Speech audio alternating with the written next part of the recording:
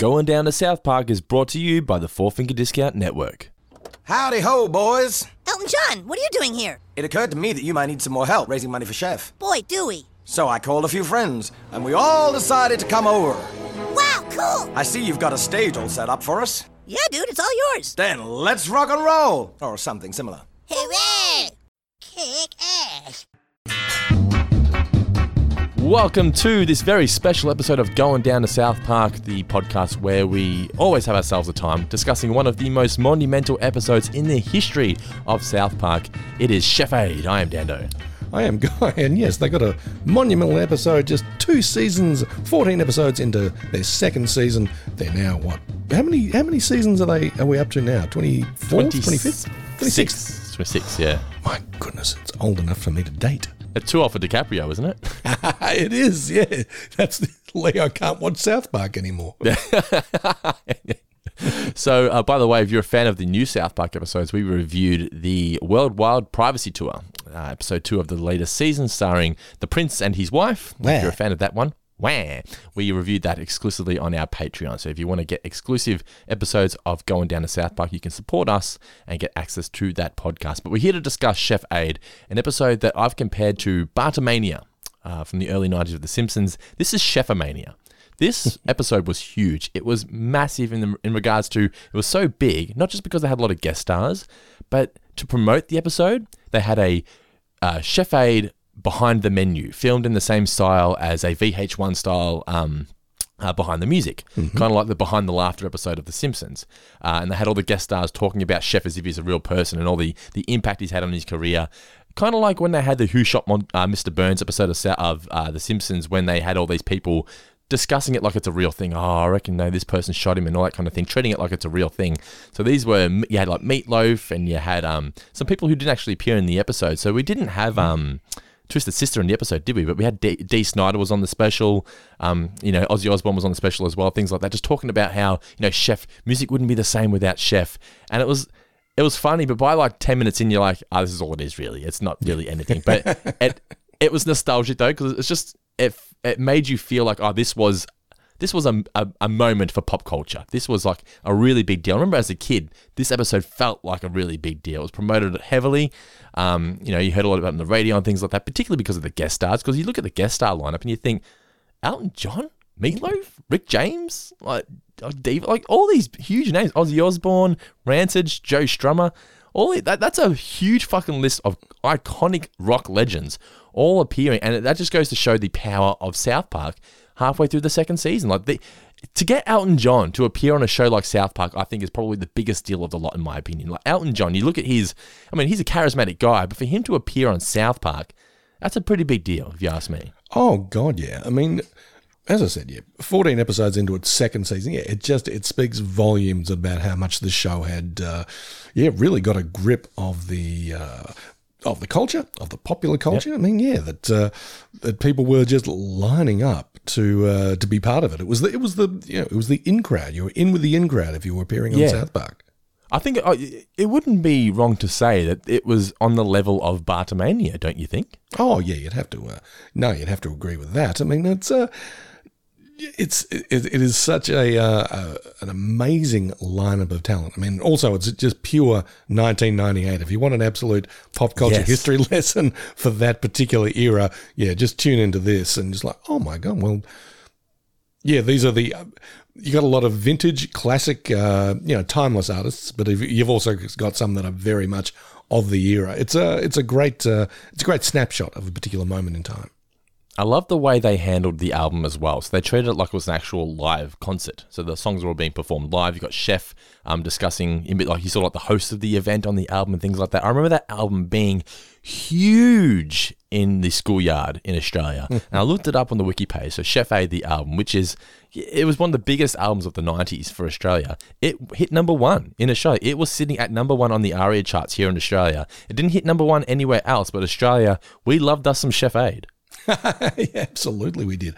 Yeah, I mean, it's not really that hard to understand why. I mean, if you have an album with this lineup of talent on it, well, yeah, of course I want a bit of this. I mean, because it's got a bit of everything for everyone, and it's a great sampler as well. And it wasn't just a flash in the pan either, because it was on the overall charts for 1998 in Australia, it was 13th when it came to sales. But because it was released so later in the year, the sales carried over to 1999, where it still was in the top 30 for sales for 1999 as well. Like, it was huge. But like you were saying, though, it's just a great album of music. It's not like it's a takeoff of anything. Like, this is genuine punk rock music. I was about to say, it's a comedy album in some ways, but it's not a joke album. No, it's not at all. No, you got and plus you get your chef songs as well. This is before the internet, before streaming and Spotify and things like that. It felt like owning music from the show was a big deal in 1998. Like, now it's like, oh yeah, you can just go on YouTube and watch anything you want. But to be able to own these South Park songs, listen to them whenever you wanted to, that was huge as a 10-year-old kid in 1998. Oh, look, as just a fan of the show, because I remember not this album so much, but certainly the bigger, longer, and uncut soundtrack movie, that came out the next year. I mean, that's just as entertaining, just as much of a jam, really. I mean, that's got so many people driving around listening to Uncle Fucker in 1999 in their cars.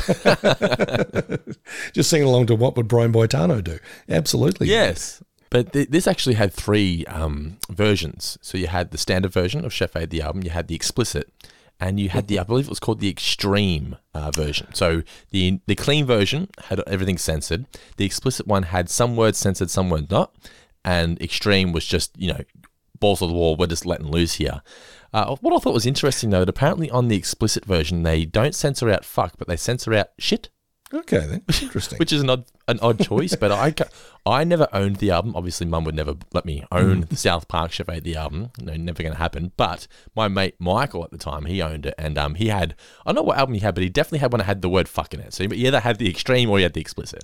Imagine it's Christmas morning, ooh, that's CD shaped. You rip it off and think, you go like the top left-hand corner. It's the South Park album. It's the clean version. Oh, it's the clean version. There's no parental advisory sticker. Mom. Parental advisory sticker. It's just the mark of quality. I remember, that movie White Men Can't Jump? The Woody. Well, yes, of course. Yes, of course. There's a terrible. Oh, I shouldn't say terrible. I'm preempting, but it looks like a terrible remake coming up. But no, you can say terrible. You watch it and you go, this just does not contain the same vibe as what the original had. Like, this feels like 2 guys trying to be the original as opposed to just having natural chemistry. Yeah. I mean, I don't know. Wesley Snipes, Woody Harrelson chemistry is up there with, like, I don't know, Mel Gibson and Danny Glover or something like that. It's just 100%. Yeah, incredible. But which you never would have expected before, though. Like, who would have thought putting those 2 together would create such chemistry? Yeah. Well, apparently they were in a movie before White Men Can't Jump, really? And they were in another one after it. They were in Money Train. But they were in a Goldie Hawn comedy called Wildcats back in the mid '80s. Whether they had many scenes together, I don't know. But I mean, apparently Wesley and Woody were friends. Became friends on that set, but then they were put together for White Men Can't Jump. But Woody Harrelson in that movie is wearing a t-shirt that's got the parental advisory explicit content on it. I was just searching high and low for that as like this skinny white kid in Geelong in the early 90s going, I'm going to look badass in my parental advisory t-shirt. I'm advising you guys around me, there's going to be some coarse language coming out of this mouth. Cover your ears, hide your wife. Yeah. I wonder if parents would allow you to come to birthday parties wearing that. Oh, you can't enter. Not wearing that, sir. You're not coming in, you potty mouth. But you see that sticker and it reminds you of just being a child and thinking, oh, that's dangerous. Oh, yeah. That's naughty. I'm not allowed. I'm not supposed to listen to that. But so Chef Aid, the album, it was there. Like I said, it was huge. Very much so. Very much so. And all sprang from this episode. Yeah. So the special aired as a way to promote the episode. The behind the menu aired beforehand, and it's just got like I said, a bunch of celebs, some from the episode, some not, just talking it up like Chef's a real person.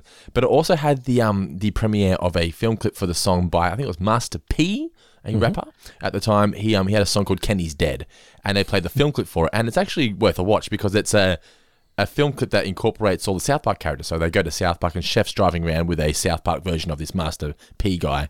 And the iconic lyrics from this song, right? I've got to find them. Hang on. I had them here. Here we go. So the lyrics are, and it was to the tune of Freddy's Dead by Curtis Mayfield. Yes, exactly. Yes. The great Curtis Mayfield. We got a ride tonight. My little homie Kenny died tonight. Just on repeat. My little homie Kenny died tonight. And that is like gangsters driving in Las Vegas. So basically the story of the film clip is that Kenny's dad gives him a quarter, like their last quarter, and he says, now fuck off to Las Vegas and go win us some money. And he goes to Las Vegas, and wins them some money. And unfortunately, Chef and Master P run him over at the end of the episode, end of the clip, and they kill him. It's worth watching just for that. You can find it on YouTube. Just type Chef Aid behind the menu. It's worth watching just for that. But there is one guy in there who is just a famous comedian playing a producer. What was his name? Here we go. Fred Goss. Do you know Fred Goss? I did not know Fred Goss. Well, Fred Goss, he plays a guy called Rory Schuster, and you're watching it and you're like, this guy can't be a real person. It's like he's too flamboyant, and dare I say, like he's quite funny at times, but it's like you can't be this naturally funny. You don't look like the kind of guy to be naturally funny, but yeah, it's worth watching just to skim through anyway. Check it out, Chef A behind the menu. But like I was saying, it's just another way of just proving how big this episode was at the time. But I think you needed to when you've got that many huge stars being on your show. You've got to get the word out somehow, and this is the kind of way we did it back in 1998. Absolutely. By the way, quick thing about Fred Goss. If you look at him, it's like, who's this guy remind me of? And I'll tell you who he reminds me of. Trey Parker. He does look like Trey Parker. Actually, you say that, yeah. Yeah, but in this show, he had long black hair, and he's wearing like the sleeveless shirt and the 1998 chain around his neck and everything. It's quite funny. But so I got a kick out of watching that. But did you think, though, this episode, it's basically Krusty gets cancelled. And I didn't find anywhere online anyone talking about this. It's Krusty needs money. You know, he's lost his job. Gabbo's taken over. Bart and Lisa round up a bunch of celebrities who are friends of his from the past to put on a show to get him back on the air. It's the same story.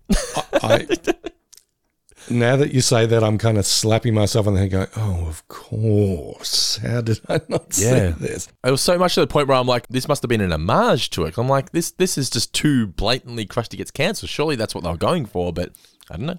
I think it's a bit of a sitcom trope, though, as well, that occasionally have an episode where a character's down in the dumps. So, hey, we're going to bring all their friends together to sort of pay tribute to them and celebrate. I mean, yeah, this is almost this is very, very close to Krusty got cancelled in that way in terms of the breakdown and all that kind of business. But I hadn't thought of it until just now, and now I can't unsee it. I'll be looking at that forever. It just needed a Gabbo. Everything needs a Gabbo. Oh, it does indeed. But did you enjoy the episode? I did, actually. Yeah, there were bits and pieces. I mean, there were bits and pieces in this that I was like, oh, this is from that. You know, I mean, of course I knew the basic setup of this with, as we said, you know, Chef's in trouble. His music industry mates have to come to the rescue. But I'd forgotten about the whole Johnny Cochran and Chewbacca defense kind of deal. I'd forgotten about the evil record company exec and his catchphrase. All of which made me. I forgot that Chef had to hit the whore trail, had to gigolo out to earn a little cash. Yeah, a whole lot to enjoy in this, and it did have one of I won't say one of my favourite Cartman moments, but certainly a very funny Cartman riff. The Chewbacca defense, as someone who grew up in the 90s, I knew what it was referencing. I always, as a kid, I didn't really know who OJ was, but he was talked about so much in different shows. OJ got off. I'm like, who is this OJ? You know, what is this? And I learned about that when I got older. But it feels kind of dated now, doesn't it? Johnny Cochran doing the Chewbacca defense. It does, yeah. I mean, it's like a lot of things surrounding this episode. It's very much a flashback to the 90s as opposed to something that's continued to be in the public consciousness and just sort of recycle. It's like, oh no, this is a trip back in time to, a very specific incident. But still, I mean, I wasn't saying it in a bad way either, by the way. I'm just saying this is literally just anything this epitomizes 1998. Like this is like as 90s as it gets, really. It really does. You're not wrong.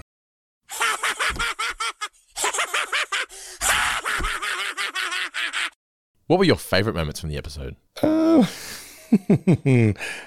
I did like when Chef was basically teaching Elton John how to be Elton John. He's doing his dreadful song. What was it? Cheddar Cheese Girl or something? Was that the name of it? Yes. Yeah. Like, well, no, your lyrics are shit house. Plus, here's a guy I might be able to help, fix up your look. Get some slick glasses and shit. That's shit. I thought that was fantastic. Chef hitting the whore trail I thought was great, but just the funniest part of that, actually there were many funny parts of it, but the one that made me laugh was the most was after Chef's done servicing, shall we say, Sheila Provlovsky, Gerald comes in, how was it, honey? I'm watching this, I'm like, okay, is this going to end up with him not wanting to be his lawyer anymore when he finds out? And then no, he set it up. How was it, honey? What a terrific husband. He's just there to help. Well, exactly what I expected. Speaking of Elton John, I love that when he actually showed up in South Park, he gave the Mr. Hanky Gritty. Heidi ho, kids. Yes, I thought I was so impressed with Elton in this episode, thinking that he hasn't. I mean, I guess he can't though. When you're on South Park, you've just got to have no shame, I guess. Well, I don't think Elton could ever be accused of having shame about anything. Although I think in the late 90s and in the 2000s, I don't know, he started to maybe mellow out a bit. Do you think that was a case of PR just going, all right, we've got to appeal to a younger demo now? Like, because your demo who originally listened to you, they're now older. We need to appeal to their children. That's a good way of putting it. Yeah, I wouldn't be surprised if that actually was the case. But maybe he's just a South Park fan. Maybe he'd watched the first few episodes. Because, I mean, it's hilarious. You've got people in the music industry, and particularly the musical theatre and musical comedy kind of sphere, who really view Trey Parker, maybe not Matt Stone, but maybe the both of them, but I think mainly Trey, as kind of an equal. I mean, I think they realise this guy's a talent straight out of the gate. I mean, there's a great letter that you can find on the internet from one of the greats of American musical theatre, Stephen Sondheim, who basically said, Trey Parker, you're fantastic. Would you ever consider working with me? It's like, holy shit, that's Stephen Sondheim. I mean, they pay tribute to him in later episodes. It's like, I mean, that's like Gary Ablett coming to. I'll explain in a second. But that's like Gary Ablett coming to your house and say, "You want to go kick to kick?" Yeah, obviously Gary Ablett, one of the most iconic AFL footballers of all time. Yes, indeed. Be like Ronaldo saying, "Do you want to go? Have a few kicks down the field?" Yes. Yeah. Be like MJ. That's Michael Jordan, not Michael Jackson. Yeah, coming up and say, "Yeah, want to go play horse." Yeah, man. I mean, can you imagine if MJ's rocked up to your house? I think I'd shit pant. I'd slam the door and go, I'm sorry, but I take that personally. You come into my house. But yes, so I like that a lot. But I think my favorite moment. I'm inclined to like Ozzy Osbourne, but him just biting the head off Kenny. That was so funny. Well, we've learnt now that never happened, right? Apparently, it isn't true. He didn't bite the head off of a bat, right? Or was it a dead bat? It wasn't a live bat. Are we going to have to? We might have to do some research on this. The story was that a bat was thrown up on the stage, and he bit the head off the bat, right? Did Ozzy bite head off bat? Let's put this to bed. The internet won't lie to us. So apparently he did do it. It remains one of rock and roll's most well-known rock and roll stories. Nothing better explains Ozzy's legacy. Here's the short version. The rocker bit the head off of a real bat that may or not have been alive while on stage at a concert. Okay, so maybe he did do it. I thought it was... Oh, wait, no. Actually, no. What it was there was once a story going around when I was growing up that Marilyn Manson slaughtered a pig on stage. You remember that one? No, I never heard that one. I mean... There was one that used to go around with the kids that Marilyn Manson used to, scary guy to kids at the time, that he killed a pig. Someone put a pig on stage and he killed it on stage and drank its blood and stuff like that. That obviously wasn't true. But apparently, saying here that he actually did do it. Oh, well, there you go. Well, he did do it. And I love that he was willing to just play it up in this episode as well. I mean, print the legend, is it? That's exactly what that is. But what it is too is you can tell that Trey and Matt were fans of everyone they got on the show as well. It just suits them, everyone they got on the show. But except for Elton, Elton doesn't fit with all these other people, But he does, but he doesn't. He's punk rock, but he's not punk rock in the way that the DMX are and that kind of thing. No, but I mean he's a bit of a groundbreaker, Elton John, in a lot of ways. I think when we think of, say, the glam rock 70s, you think of Bowie, you think of Mark Bolan, all those guys. Elton John was, just as flamboyant. I mean, he was just a little more sort of audience friendly or user friendly. I mean, you weren't exactly scared of Elton John, but he was kind of confrontational in his way. He wasn't just sort of getting up there in a 3-piece suit or slacks and a polo shirt. I mean, he was a showman and he was showing off. So, But you're right. I mean, he's not quite as quote-unquote hardcore as, say, Rick James or Joe Strummer, but he fits. He fits in there. You know, it's not an uncomfortable fit. It's a slightly awkward fit, but no, I think he's earned his spot. I think of all the people they had on this episode, he's the name, right? He's the one. Like you got Ozzy Osbourne. Like they're all big names, and even Meatloaf and stuff. But Elton John is the get, don't you reckon? Oh yeah, very much so. Yeah, I mean, I think if you land him first, and then he's the sort of bait you go around and say, we've signed Elton John for this. You have? Oh, you guys are legit. Okay. It's how I used to get guest stars on this show. I'm like, we interviewed this guy. They're like, you have? Well, that guy gave you some time, then maybe I will. But yeah, so yeah. My favourite moments were, as you said, I liked Gerald. How was it, honey? I also liked the fact that they called Meatloaf couscous. And he was thin. Yeah, so obviously, what's the opposite of big fat meatloaf? Just couscous. And obviously, the one that you mentioned before, I'm above the law. I'm above the law. I don't know where that comes from, because the first time I heard it, I'm like, what are they riffing on? It can't have come from this, but maybe it did. I'm above the law.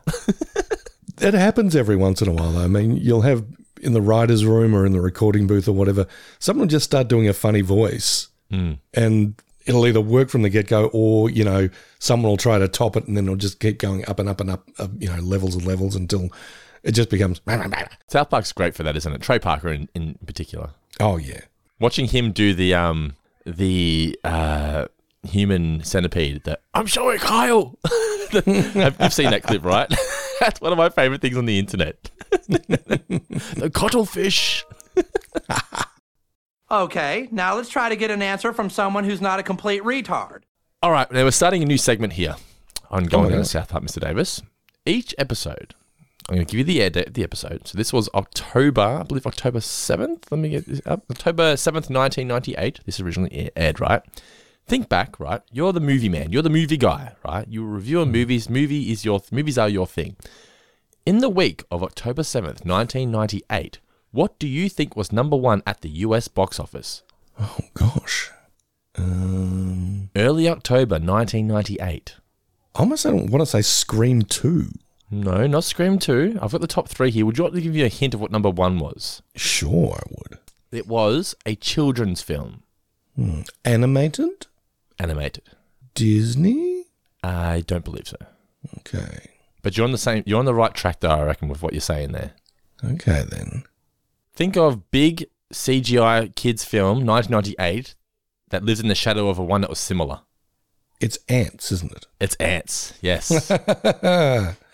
It's funny, Ants has got this incredible voice cast. I mean, admittedly, the lead is not quite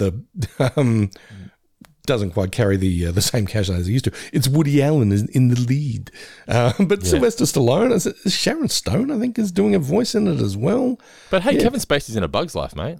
That's true. Oh my God, the dueling animated insect movies of 1998 are both cancelled. Yeah, they've both been cancelled, unfortunately. But yeah, Ants was number one, a film that I have never seen. When that ad for that movie used to come on, it used to scare me. It looked scary to me when I was a kid. I don't know why it scared me. It sounds silly. I would have been 10, but I was just like, they look fucking freaky. I didn't like it. They do. The animation, I mean, of course, A Bug's Life was out at, I don't know, roughly the same time. Or they were kind of dueling, as I said, animated insect movies. And A Bug's Life had that lovely sort of curved, childlike Pixar animation. It's like, oh, this is all smooth edges and, nothing's going to hurt me here. Yeah, but Ants, they kind of like, this is angular and odd. And dark. It was so dark and brown and it wasn't colourful and bright and outside. It came on the screen. I remember the trailer at the movies and I was like, I don't like this. It just scared me. It was just dark. Yeah. I'm trying to recall what the actual plot of Ants is. I don't really remember much about it at all. I just remember that it just had this big name cast. Yeah. And was about ants. But A Bug's Life, I mean, it's basically the story of, Seven Samurai or the Magnificent Seven, but with bugs. I always thought it was not successful, Ants, but no, it was number one at the box office, early October of 98. Now, do you want to try and guess what the next two were? I'll give you a couple of hints for the next two. They were, so number two was a Robin Williams film, which I had never heard of until I did this little research. Oh, Was it What Dreams May Come? Correct, yeah. Is that a good film? I've never seen it. I think I only saw it once, and it was, kind of an odd fantasy with some dark elements. I mean, basically, Robin Williams' wife commits suicide and subsequently goes to hell. And he sort of goes to hell to find her and follow her, to find her and to bring her back. I read the description was that the children die in a car accident and then he dies and he doesn't know. Maybe I'm thinking of something entirely different. Okay, I think you must be. I just knew that there was death in it. Yeah. Yes, there was death. But it doesn't seem like a movie that I would really enjoy. And the third one was a budding cop comedy. I think it was cop. I've never seen it. But Jackie Chan. Oh, it's Rush Hour then. Rush Hour, yes. I rewatched that not long ago because I'm like, I'm in the mood for some junky late 90s nostalgia. Yep. How far wrong can you go with Jackie Chan? And then I watched it and I'm like, oh. I just did. This is Chris Tucker before he sort of, I came to appreciate Chris Tucker a little more as time went by, but early on it was like, oh man, you were just really going for it, and not in a way that's necessarily all that appealing to me.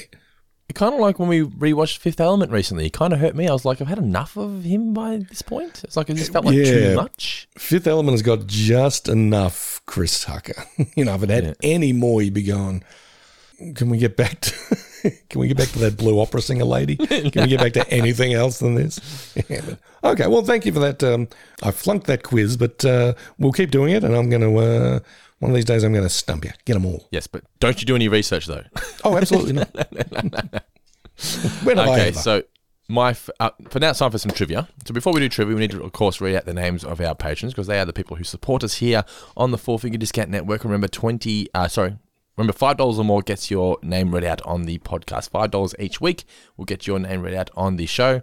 Now, we're going to start our shout-outs this week, Mr. Davis, with our man from a fellow Simpsons podcast, The Simpsons Index. His name is Elliot J. O'Neill, so check him out, The Simpsons Index podcast. He is our $100 supporter of the month, and thank you so much for your ongoing support, sir. And also thank you to our man, Andrew Zer, for his $50 per month support as well. Absolute legend. Yeah. And remember here, these following people have been supporting us with $5 each this week. We've got Jordan Moleman Ritchie, Christopher Darby, Jonathan Rossi, Zach Pruitt, Timothy Burleson, George McMenemy, Stephen Roberts, Sean Deavy, Pete Anderson, Andrew Davis, Ryan Dunlap, Jared Howard, Kevin Dental Plan Flood, Joel Yolande, Katie G, Daniel Kotnick, Shannon Hofer, Reese Roberts, Bella Winterbank, Mark Boston Burgess, Jack McFadden, Heath Appleby, Preston Murray, Adric McLeod, and Lewis Kavanagh. And the newest members of our family this week, we have Ryan Simmons, Ashley Anderson, Grant, J-Man Willie, Haley Parker, Karen Teen, Adam Sullins, Peter Biscup, Jack Worcester, Ferdinando Bianacini, Kelly Clifford, Daniel M. Mart, Reese Wilson, and Monica Sonson. Thank you so much for your support, guys. Welcome to the clubhouse, gang. Yeah, absolute champions. Remember, like I said, $5 or more will get your name read out on the podcast. And obviously supporting your folks here at Four Finger Discount / going down to South Park. Mr. Davis, what's your first question? My first question to you, what is the name of the record label that released Stinky Britches? Is it Capital? It's Capitalist. Capitalist. Oh, I didn't notice that. Nice little play on words. My first question is, what's the name of the judge for the court case? It is the Honourable, misspelled Honourable, Judge Moses. Correct. According to Johnny Cochran, how tall is Chewbacca? 8 feet. He's 8 feet tall. 8 feet tall. And my final question, I've only got two here because the first question was obviously the box office one. My final one is, how much did Chef make from whoring himself out? Chef made $410,300. I love that is went absolutely ridiculous. He's like, I only made $410,300. No, nowhere near the $2 million, but like that's a fuckload of money. And particularly as he was, selling that Chef goodness for like $100 a shot. Hang on, I do the maths here. So that's 410. That's a lot. I believe it would be 4,103. Is that right? I don't know. Whatever. Sounds about right. Would you like any more? I can give you another. Hit me with one more. Hit me with one more, and we'll get into our review. Okay, I'll hit you with one more. What did Elton John buy from the kids? Ah, damn! I knew you were going to ask a question about the candies. I don't know. What were they? He bought 3 crispy Yum Yums. I tell you what, if you're looking for the best darn King of the Hill podcast this side of Ireland, look no further than our new show, Speaking of the Hill, where we go back and revisit every episode of the iconic series. Speaking of the Hill is available now for free on Apple Podcasts, Spotify, or wherever you find your podcasts. The original air date of Chef Aid was October 7th, 1998. It was written by Trey Parker and Matt Stone and directed by Trey Parker. So the episode kicks off with Cartman singing Stinky Britches by Alanis Morissette. Another 90s sort of, I mean, people still know who she is now. She still does things, but she's very much 90s. When you think of Alanis Morissette, it's 1995 onwards, you know. It is. I mean, I don't think many people are talking about the new Alanis Morissette album, if in fact one actually exists, but they are sort of talking about, hey, it's the 25th anniversary of Jagged Little Pill. Which is one of the first albums I remember hearing. I used to have a next door neighbor named Danielle. Danielle, if you're out there listening, shout out to you. She used to babysit me and always look after me. You know, great person.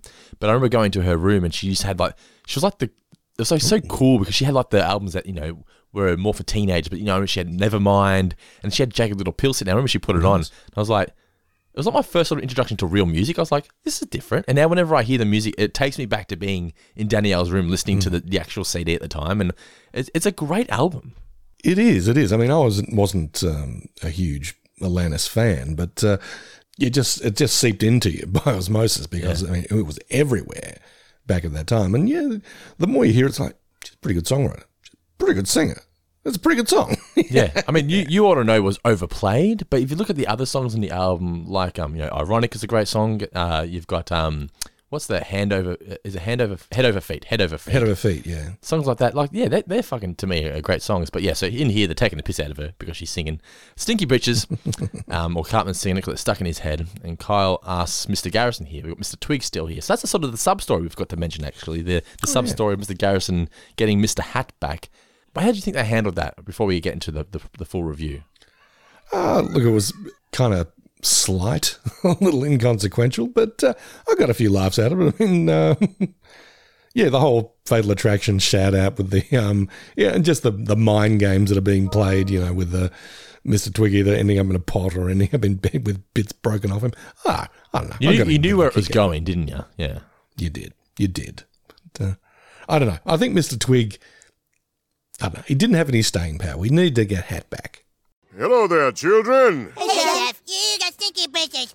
What did you say? He's singing some new hit song. Eric, why didn't you hear that song? It's all over the place, on the radio, MTV, everywhere. Well, I'll be sodomized on Christmas. What, dude? Children, I wrote that song 20 years ago. You wrote it? Yeah, back when I used to be in the rock business. And now it looks like some big record company has published one of my songs. Wow, then you should get money for it. Oh, I don't want any money. I'd just like to see my name on the credits, that's all. Then we should go to the record company. My dad's a lawyer, dude. He tells me about this stuff all the time. Well, all right. Maybe I will go. I'll play them my version of the song. I love the line here. Well, I'll be sodomized on Christmas. Chef can't believe it. It's a song that he wrote. There's actually an error in this episode. So he says here, I wrote it 20 years ago. And Johnny Cochran later on, I had to go back in the episode and go, did I get my notes wrong? Johnny Cochran says he wrote it 40 years ago. No, sorry, he says 10 years ago. 10 years ago. It's 10 years ago, yes. But Chef says 20 years ago. I'm like, when was it, guys? When was it? Yeah. Maybe it was just another way of Johnny Cochran's way of confusing everybody. It doesn't that guy make his sense. Chewbacca defense. Yeah, he just keeps you on your toes. This does not make sense. But Chef just, you know, he's a great guy. He doesn't want any money. He doesn't give a shit about that. He just wants his name on the credits. He just wants to be credited to, you know, he helped write that song. He wrote the song. Well, good luck with that, Chef, because the guy, yes, the gentleman at Capitalist Records, by the way, did we get his name? I don't believe so. Yeah, but the evil comb-over executive at Capitalist Records is not having any of that, is he, Dando? If there's one way of portraying Weasel-esque villain, it's the comb-over, isn't it? It is. It is. The guys who are a little bit overweight, slightly sweaty, and yeah, definitely trying to cover up that bald spot with whatever they've got left up top. It's kind of like Gary Oldman in Fifth Element. It is. We haven't recorded that yet, have we? No. We haven't recorded that yet, no. But we'll get to it. We're going to get to it. Yeah, we'll get to it. Yeah, I love the little tidbit before we get into the South Park here. The little tease for our Fifth Element review is Gary Oldman hates that movie. Only did it because he felt like he had to. Oh my... Wait, what? Felt he had to because why? Because Gary Oldman did a film that he wrote and directed, and the guy who produced Fifth Element helped fund the movie. So Gary Oldman felt like he owed the guy.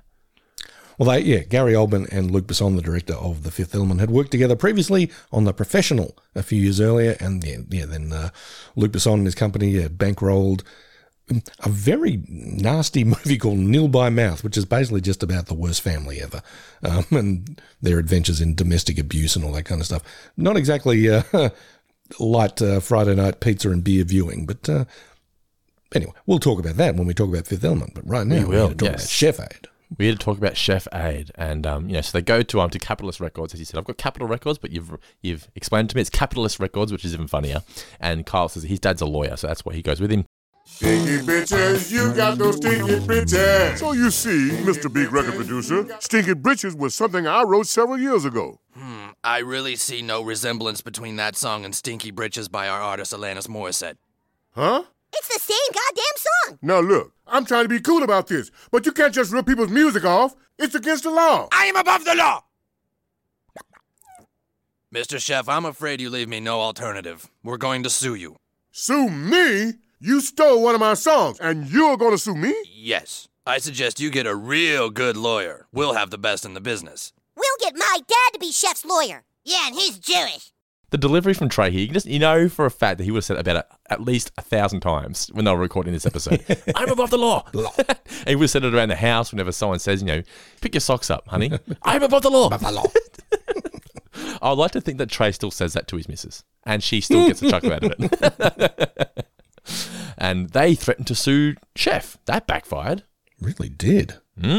Can't trust record companies. When you have this many guest stars on, right?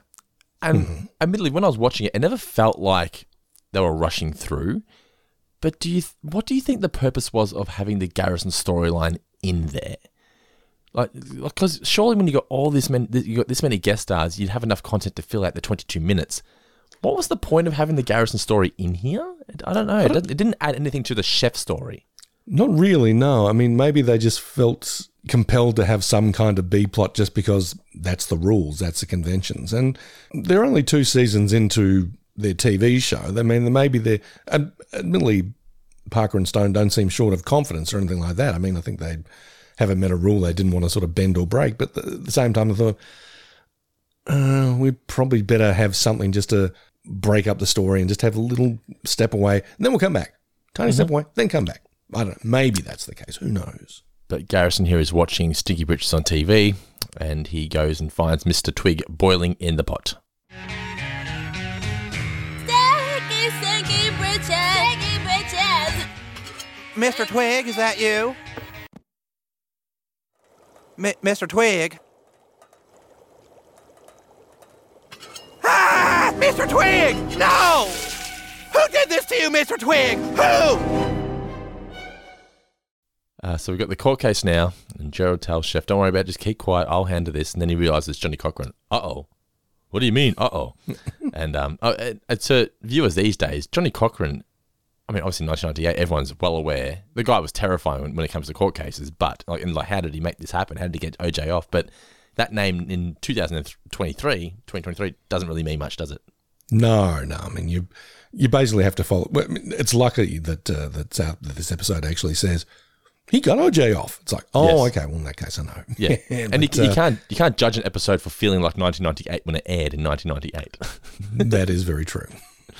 You know what would have been awesome though, if they actually got Johnny Cochran to voice this. Imagine if you had Johnny Cochran doing the voice of the fucking Chewbacca defense. That would be peak South Park, don't you reckon?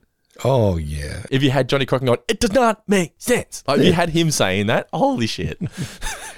It's hilarious how much Cochran sort of got hold of the, as I said, the collective consciousness. Because I mean, there's the whole thing with Seinfeld, the Jackie Childs character, who's basically a Johnny Cochran ripoff. Mm. Yeah, in the 90s, it was like, oh wow, yeah, this this guy's a character. Yes, exactly. But then we get Garrison once again. He's racing Mr. Twig into the hospital. They think it's a baby, but it's not. Just over-exaggerating. Everyone's like, this. It was nice, I guess, at one point for everyone in this town to just go, you know what, Garrison? We've had enough. You're fucking crazy. We're putting you away. Enough's enough, buddy. Our tolerance only goes so far.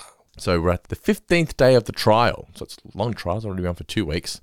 And he's wondering whether he'll use the Chewbacca defense. I think we get the kids watching first, and we get Cartman saying, I'm going to kick him in the nuts, but it just felt like filler. We've seen him do this a couple of times now. It's always funny, but it just sort of, just a way of getting the kids on the screen, I guess, because you know for a fact that when they're making these shows, it's like, all right, we can't go more than like 2 minutes without Cartman being on the screen. We have to get Cartman. We've got to have him talking in the verse or, saying something, saying one of his catchphrases. But it's true, though, I think. I think, like, when you've got to show a character who is just taking pop culture by storm, he's like the Urkel kind of thing. He's the Fonzie. Would you compare him to Fonzie? He was pretty big. The Cartman character was massive in 1998. Yeah. I mean, there's always that every market you got, there's always, remember all the bootleg South Park merch you'd see everywhere? It was just like, kick ass, written underneath, like Cartman and stuff, like the quote merch. Remember the quote merch? Yeah, and likewise when The Simpsons first started, I mean, you just had Bart everywhere. Yeah, so I never got to experience Bartomania, but I experienced Cartmania, I guess you could say it. Cartmania. And it was just fun. It was a fun time to be a kid watching this character who felt. I can understand why parents in 1990 thought Bart was a rebel, but you compare him to Cartman and you think, wow, you thought Bart was a rebel. Well, don't they say that at some stage down the line where, Bart makes an appearance on South Park or vice versa, and it's like, I cut the head off a statue and, I suppose that's pretty badass. Is that the Simpsons already did it episode? I think it might be, but then Cartman says something like, I killed this kid's parents and then I fed the kid his parents.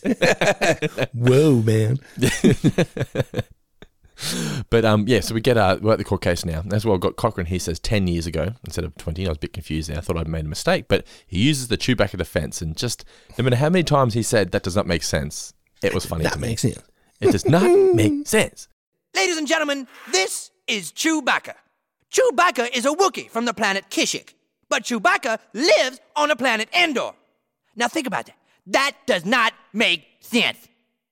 Damn it. What? He's using the Chewbacca defense. Why would a Wookiee, an 8-foot-tall Wookiee, want to live on Endor with a bunch of 2-foot-tall Ewoks? That does not make sense.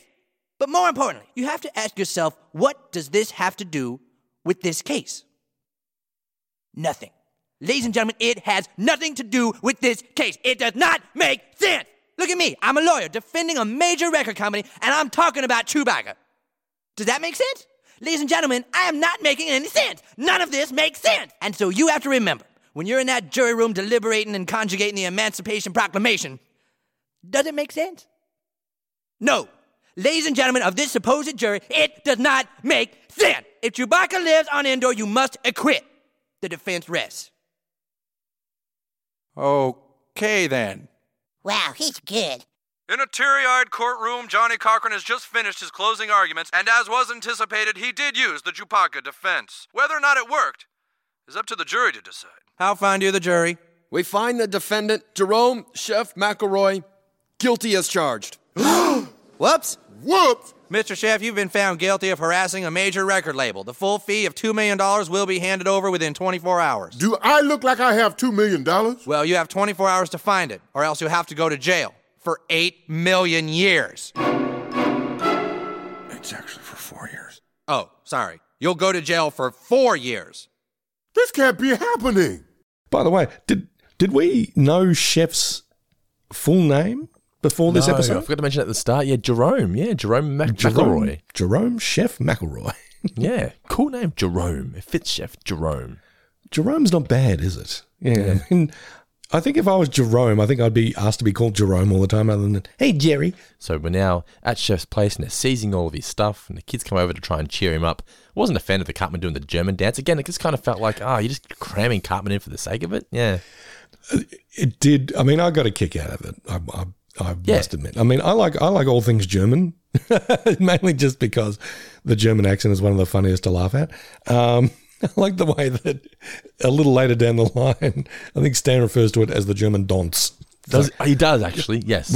We're gonna get Cartman to do the German Don'ts, which I just got an absolute kick out of.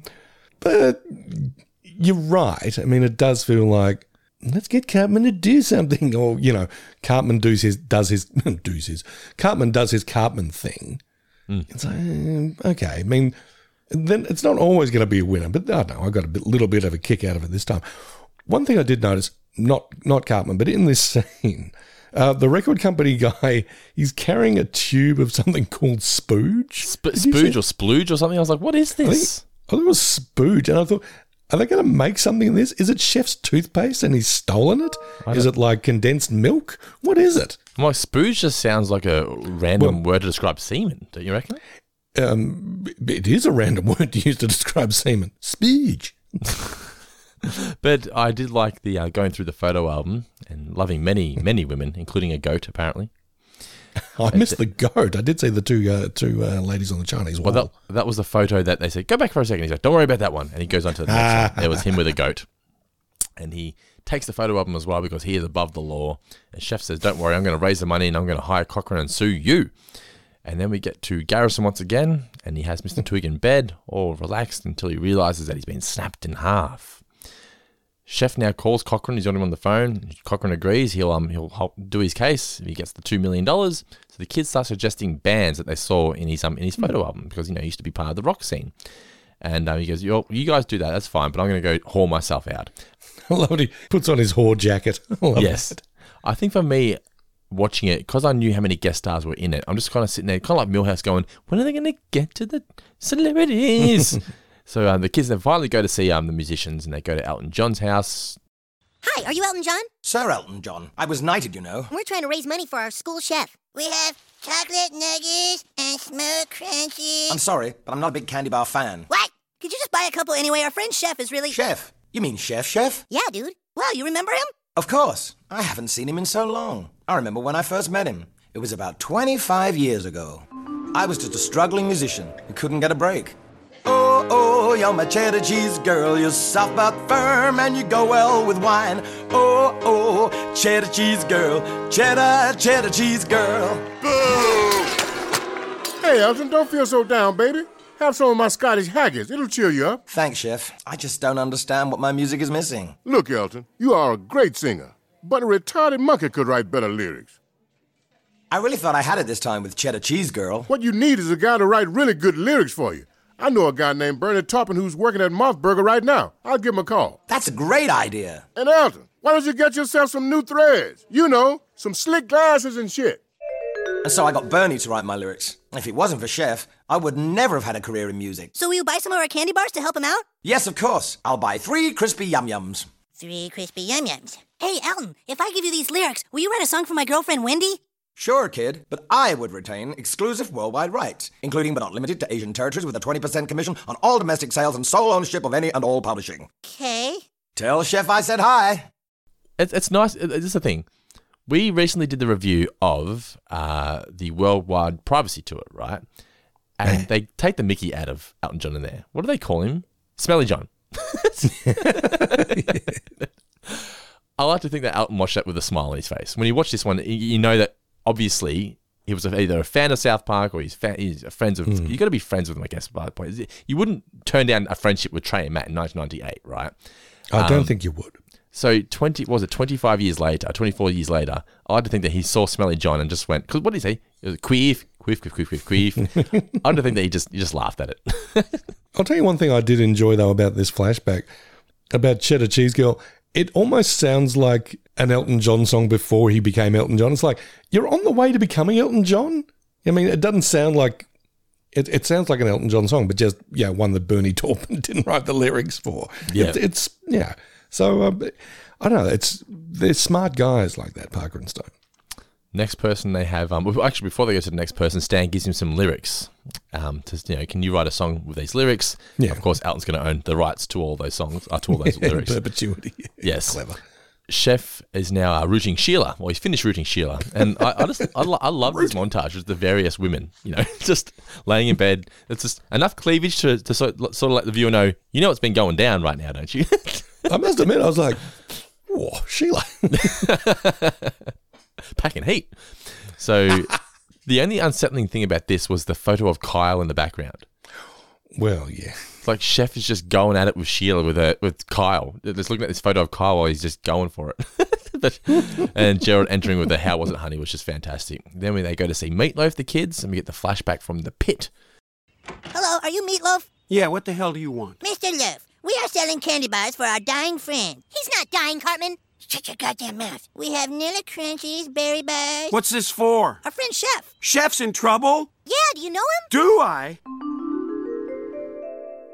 Nobody came again. There, Couscous. It'll be all right. Maybe you just need to change your image. What do you mean? Nobody wants to see a guy named Couscous. You need a big, strong, beefy name. Beefy? Like, Tri-Tip. That's not bad.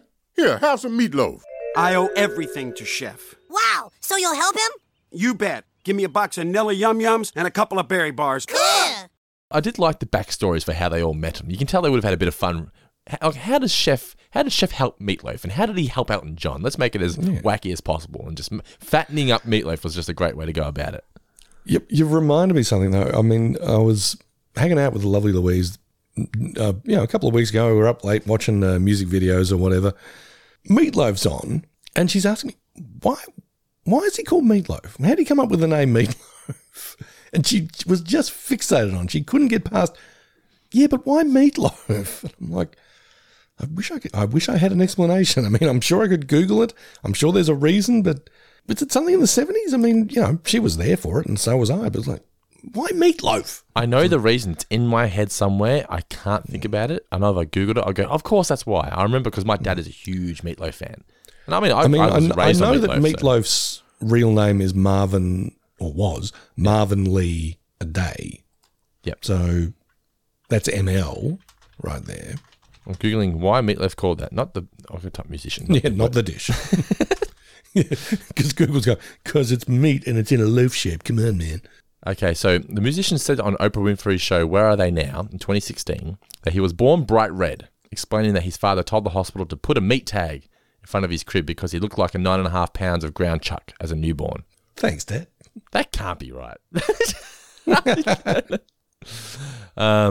So he was later called ML in reference to his initials. So it's ML, the initials there. But when his weight increased, his 7th grade classmates referred to him as Meatloaf. Believe whatever you want to believe. I'm taking it back. You're going to call me Meatloaf? Yeah, I'm going to own it. Yeah, it's one of those things, though, where I would love to think that every time he did an interview, because everyone at one point is going to go, why Meatloaf? Just tell us, why Meatloaf? And every time he had a different answer, that would have been a good bit. But yeah, so they've gone to see Meatloaf, and Chef helped him fatten up, and he became the real Meatloaf, and that's how he became successful, and he was a big fan of Chef as a result. Then the kids go to, we then see Chef, and he's made the love to Miss Crabtree, or he's about to, before he gives her Chef's pleasure bag. Got to break out Chef's pleasure bag. He sold it to her. He sold it to me. Oh, yeah. I mean, Chef's a very seductive gentleman. He can sell you on just about anything. Mm-hmm. By the way, the next celebrity visit, one of my favourites. We don't see them. Thanks, Rick James. That just cracked me up. What does he spend? Like $35? I know they've made $35. He spends $35 on their candy, doesn't he? Did I say? I've got $35 in brackets after Rick James. I've got $95 because that's how much the kids made. I was at 95. Maybe I've got that wrong. Anyway, but yeah, Rick James. Thanks, Rick James. Then we get Chef. He's now made the love to the mayor, but he's now starting to get tired. Like he's had enough. He's just he can't keep sleeping with everybody. He can't keep doing this. It's not a way to make $2 million. Meanwhile, Garrison has called in Officer Bar Brady because he set up a camera and he wants to show him the photos. I'm like, he didn't look at the photos before showing them to Bar Brady. He's gone to the trouble of printing these photos, having them developed, holding them in his hand. Why is he not showing them to Bar Brady? Because Bar Brady's like, are you serious? And he's like, it can't be. I'm like, wait, you took the photos and went, I'm going to wait until Bar Brady arrives and then I'm going to have a look at them. It's like, just felt a bit silly to me.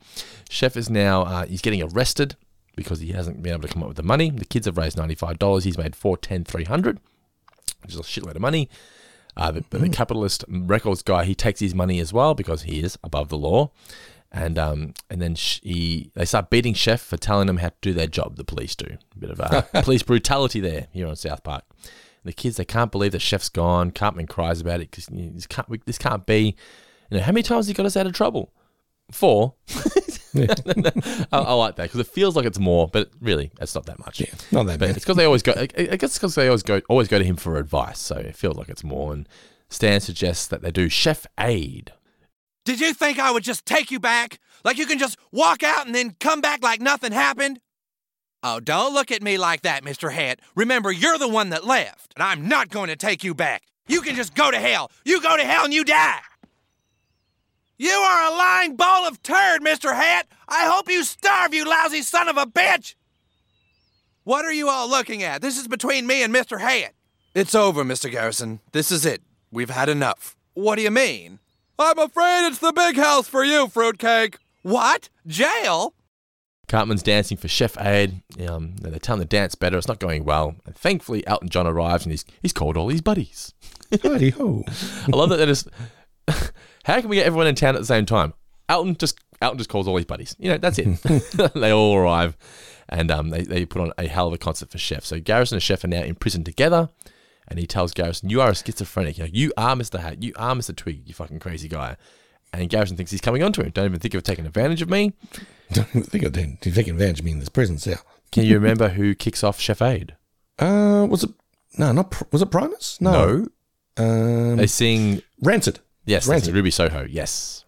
All right, let's get things going with Rancid! Woo, sweet! California sun has sunk behind Anaheim Hills. Here comes the night. I was high on junk. They wrote that song for this episode, apparently. So let's go to the album. So what were the track listings on here? So we've got South Park theme.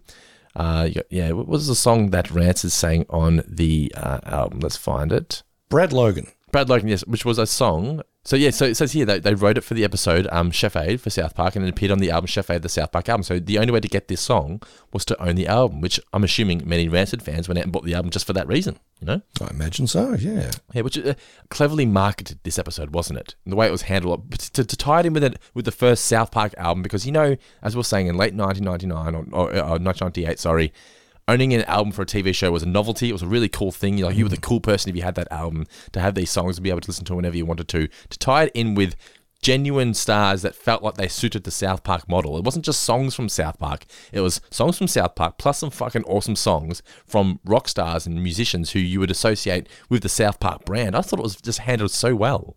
Very, very good synergy on their part. Absolutely, yeah. The concert's going well now. They're making lots of money. Mr. Hat then rescues Chef and Mr. Garrison from prison. I'm just like, this is just getting fucking weird now. Then we get Rick James and Primus. Did you see Mr. Mackey was crowd surfing during Primus? I did. Yeah, having a great time. Then the executive arrives and he's very pissed off of what's going down here. And Joe Strummer, pump your loins, children. So Joe Strummer, lead singer from The Clash. The Clash. Yeah. He also appeared in the Behind the Menu special. Then we get Chef. He's broken out of prison now, courtesy of Mr. Hattie. He arrives with Garrison. He can't believe what's happening here. You kids did all this. And the executive, as a way to sort of stop the concert, he starts cutting the stage to try and make the stage collapse. And I'm like, is that still going to stop people from wanting to give money? But whatever. Doesn't matter. Let's not look too far into it. Ozzy Osbourne, though, he's there. He bites the head off the what did he say? Pompadour hat, bite head off bat, or something like that. Yeah. And then he bites the head off of Kenny. Then we get Ween, who don't actually know Chef, but they, in the special though, if you watch the special, they talk about how much Chef was instrumental with their career. So it doesn't the continuity there doesn't sort of really work, because they're like, who's Chef? It doesn't matter. But in the special that promoted this episode, apparently he saved your careers. But anyway, Ween, a band you don't really hear too much about these days, Ween. They sound very 1998 though, don't they? They do indeed. And I mean, Ween was, very big in the 90s, just because I think we initially thought they were a bit of a comedy act, because they had this song called Push the Little Daisies, which was, they're singing it like this.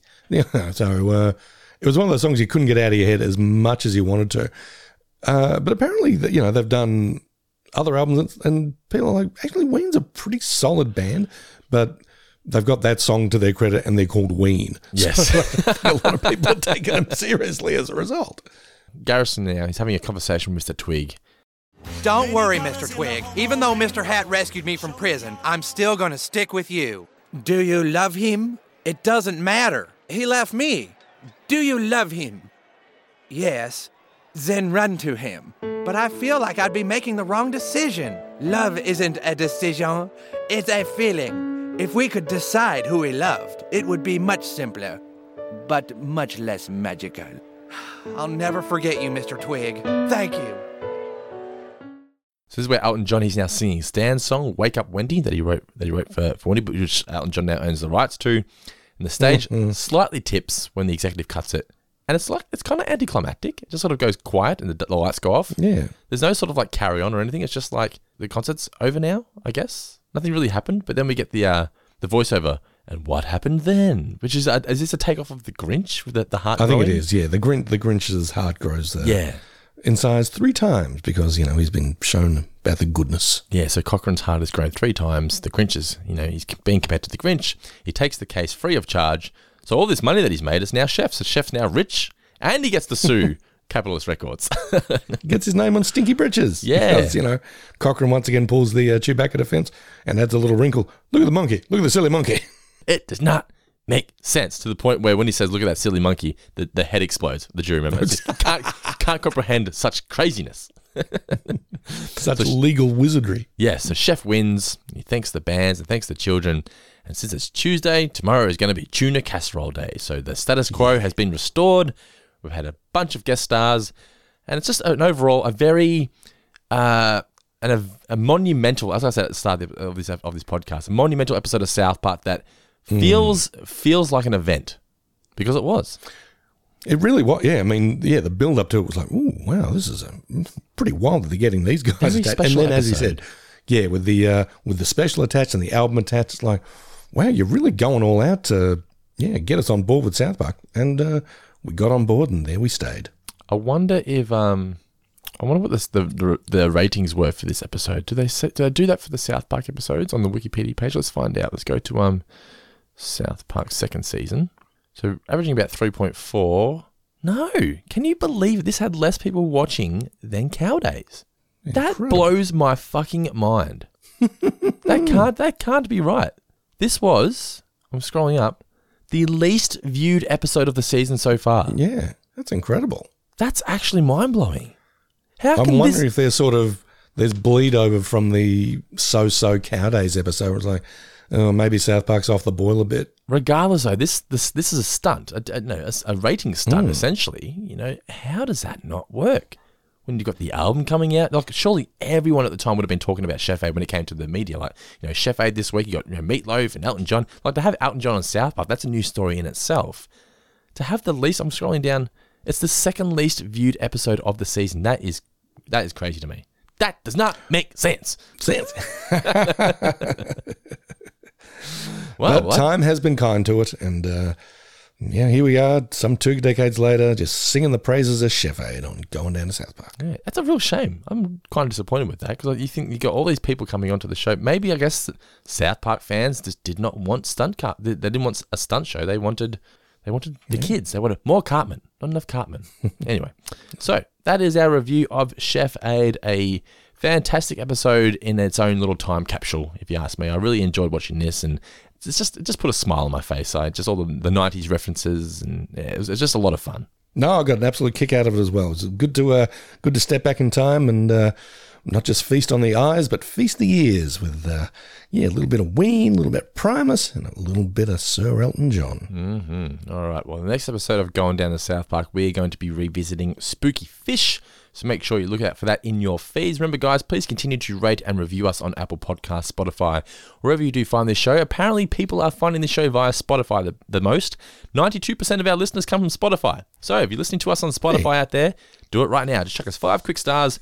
We would appreciate that. It helps Spotify's algorithm go, that's the show people want to listen to. Let's bump that up our little feed. So yes, if you're listening right now, wherever you are, chuck us 5 stars. And if you're on Apple Podcasts, chuck us a few kind words as well. We would really appreciate it. And if you do enjoy what we do here, you can support us by being a member of our Patreon family, where you get access to our Facebook community, where you get to banter with Guy and myself every day, and early access to this show, early ad-free access, and you get bonus reviews. Obviously, I said earlier we did the Worldwide Privacy Tour, and doing this review, I thought it'd be nice for us to do a review on The Simpsons already did an episode of South Park. I thought that'd be a fun little bonus one to do as well, so that'll be coming up in the Patreon feed in the coming weeks. So if you do enjoy that one, support the show for as little as $1 single you do, you can do so. And once we hit 1,000 patrons, we are going to launch a Bob's Burgers podcast, which I'm very excited for, because I've burned through the first 3 seasons of Bob's Burgers, and I'm loving it. So if you love Bob's, it's a fantastic show. So if you love Bob's Burgers and you're going to want to hear a podcast from